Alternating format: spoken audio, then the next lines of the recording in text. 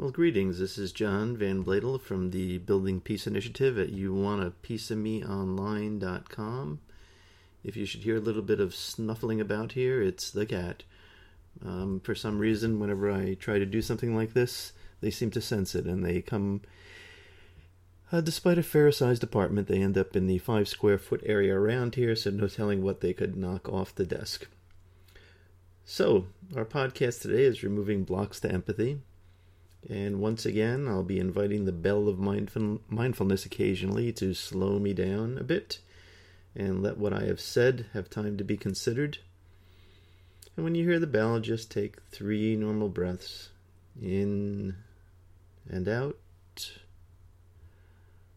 all the way in and all the way out. And then we will continue. Now, I'm feeling a little bit pressed today because it was and is a busy day with a very busy week coming up. And it's Tuesday, but there's still a lot to do, so I'm going to be really conscious of slowing down a bit today. So I'm going to encourage you again to try some of the mindfulness sites or some of the meditation sites I've posted on the Building Peace Initiative website. They're really helpful, and I'm feeling pretty good about them today as I try and slow myself down a bit. So back to empathy. Where does it come from? Well, I had a lot of empathy growing up for some reason, but it was tempered by enforced gender roles for young males created by my family and society. In my home, school, and neighborhood, cruelty was accepted and at times encouraged, and a denial of emotions and or your emotional or physical pain was the norm. It was just something that you had to tough out. Toughen up, grow up, those types of helpful hints were given me.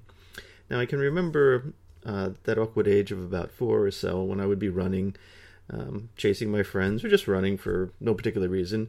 I'd fall and scrape my knees on the rough pavement, and when I came into the house tearfully and encountered Mom, she would tend to my bleeding knees, but always seemed irritated with me. I imagine she was uncomfortable with a tearful son, and the emotional quality of that interaction, the care I received, was really lacking. There wasn't that real sense of nurturance that some would feel. Dad, on the other hand, he was a lot more direct. You'd come in with cut-up knees, and you'd get something like, "When I was your age, I was baling hay with your grandfather, and the baling machine cut off his foot. Well, we put it back on with baling twine and duct tape, finished baling hay well into the night, and then we went and got it fixed." Now, that, of course, is an exaggeration, but you've likely heard variations of it. When we, on the way to school, it was uphill both ways. There were wild dogs. We had to throw our lunch to them, otherwise they'd eat us, and then we went hungry. But the message is clear. Ignore and deny physical or emotional pain.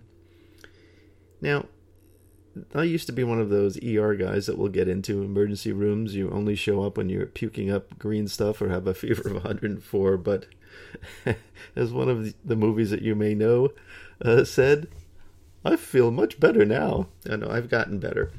The problem is, when you have pain, it's going to go somewhere. Denying or repressing it is not 100% effective. So you're either going to get ill or make others suffer, if not by direct action, then not being available to hear them. And when I say ill, I mean mentally and physically. They're intertwined, of course. So we could see this suffering in our neighborhood coming out in the numerous bullies that we encountered regularly who sought to communicate their suffering by causing us pain. You know, why is it that bullies usually travel in threes? In one scenario, straight out of A Christmas Story, I encountered a kid named Guy and his 2 toadies, that's a judgmental term, but it's from A Christmas Story, who proceeded to torment me on the 6th grade playground by the monkey bars. Now, for some reason, that was his place to bully people. Perhaps because he had an audience of kids hanging from the monkey bars. Now, I don't remember the taunts exactly, but they were all along the lines of, "You're a sissy, girly, what are you going to do, cry baby?" And I remember just feeling terrible, being tearful, looking down at my shoe tops in shame, and just wanting to disappear, just wanting to get out of there. And one of the times, as I turned to walk away, a guy threw a punch at me and caught me right on the ear. Now, have you ever got hit on the ear when it's chilly out? Like the top end or the lower end of it sometimes? It's just hard to describe the pain, but it really hurt. Now, all I remember is hesitating, and this is sort of an out-of-body experience, and stopping dead in my tracks as the rage filled me while I was hearing the laughter and taunts of he and his two friends. And almost in disbelief, I watched myself step forward, saw his look of recognition of my rage and the disbelief and fear in his eyes as I stepped forward and delivered a punch that landed squarely on his nose and knocked him to the ground. So he got up, holding his bloodied nose, crying, and ran to the nurse's office. But the funny thing is, I did not feel good about it. I had a moment of release and assertion, sort of the use of protective force, but I felt badly that I had injured him. The good news is, I didn't get bullied anymore. The not-so-good news is, if this timid kid, me, could bloody guy's nose, then anyone could, and his status changed from bully to bullied. And many sought to return the favor, so his time throughout the rest of 6th grade was pretty terrible. And as I've said, I felt bad for him. I cannot tell you how many times growing up I tried to avoid fights, walked away, felt there was something wrong with me, that I was weak or a coward, when in reality I just didn't want to harm anybody. In fact, when I did get into fights, I would literally beg the other person to stop attacking me so they would not get hurt. Picture me sort of on top of the person, being able to pound them, and as you were a kid, you could put your knees on their biceps and it would really hurt. But I just couldn't do it. I would walk away and then they would get up and we'd fight some more. But that compassionate piece of me started to change over time as I adapted to the norms of the world in which I lived. Empathy became a liability. The word nonviolence was non-existent.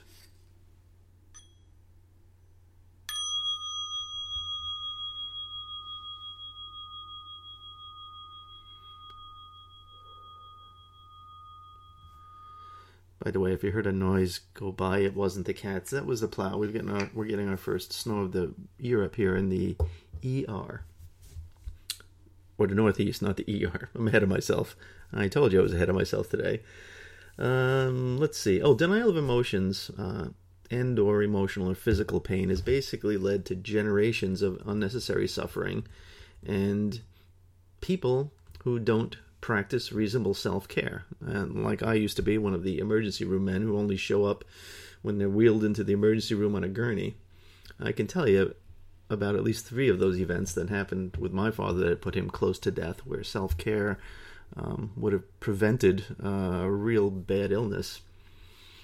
But we can also end up emotionally being wheeled in on a gurney, seemingly helpless to receive or offer empathy. Now, our attachment with empathy becomes uncomfortable. It just does not feel normal. Now, throughout our lives, from childhood and on, many of us are labeled as too sensitive, something that I heard frequently. And this is, again, how empathy comes to be looked upon as a liability and even a disability. But that's backwards. Empathy is strength. We would not have survived as a species without it. We would not have had the civil rights movement without it. Empathy takes courage. It's the courage to sit with another's pain, the courage to be vulnerable with them, and that includes coming into contact with our own pain instead of avoiding it. The insight to realize that the only reason we change the topic, ignore, or shame people that we want to have a handle on it is that it puts us into contact with our own vulnerability. We also have to contend with the social norms that have taught us to deny our suffering and the suffering of others. That people who reach out when suffering are weak, and to some that makes them exploitable. Now, empathy is not a passive act. It is a practice of actively listening to another person with your entire being. And that means your heart, your mind, and your spirit. It's being fully present with another person. It's a process of healing oneself and others. And as Marshall Rosenberg would say, It's giving from the heart. So we have to take a look at some of the factors that inhibit empathy. Gender roles, as I mentioned, societal norms. And the one that we've really not gotten into is once we've been exploited due to our empathy or gaslighted, sometimes it harms us to the point where we just close off that empathy. And we'll spend some time on that special circumstance in future podcasts. Some will see kindness and compassion as weakness or naivete, and they'll seek to meet their needs by taking advantage of you. And I can think of one House Hunters International show I watched where there was some haggling over the price of a house, and the potential buyer, when it was suggested that compromise would be a good thing, said, "That's not acceptable. When you reach a compromise, nobody's happy." Now, that dualistic view of what's going on is pretty striking. I'm not sure what an empathic response to that one would be. Maybe something like, so getting all that you want would make you happy, and getting nothing would actually be referable to getting something. Returning to Rosenberg, if he has a chapter in his book, Nonviolent Communication, A Language of Life, on communication that blocks compassion. Take a look at it. Moralistic judgments, making comparisons, denial of responsibility, they are all addressed. And for this week, one of the things that I suggest that you do is just spend some time being aware that when you judge people, especially when you label them, we stop listening. And we certainly do a lot of labeling during the day rather than actually taking the time to understand what someone's going through. Now, make sure you apply self-compassion when you're doing this, as you're likely to judge yourself for judging others. When I took a year-long course in compassion from the Nonviolent Communication Institute, it was an online one. The first 2 weeks looking at the judgments were just pretty bad because it gets normalized. You don't really see how much you're doing it until you pay attention to it. And then you think, oh God, I'm terrible, I can't do this. That's not helpful. What you're really doing is taking the moment to be aware of your thinking, recognize it without judgment, relax a bit, and maybe consider some other alternatives. Just remember, we live in a very judgmental society, so how would you be anything but judgmental? And again, have some empathy for yourself. So that's it for today. We're going to continue to talk about empathy, in particular some of the blocks to offering and receiving empathy next time, because there are quite a few more blocks. It was funny, I was telling someone I was doing podcasts, and I said, I've done a 15-minute one on empathy, I'm going to do another one. Said, 15 minutes on empathy? Why would you do that? 15 minutes was too long, and I just thought, wow, this is where we're at. It's a lifelong practice. You're not going to get it from a 15-minute podcast. So, in the meantime, as you're practicing self-compassion, try some metta meditations and begin to experiment with feeling, offering, and receiving empathy. And feel free to go to the website and let me know how it works out. And until next time, let's give ourselves and some others some peace of mind.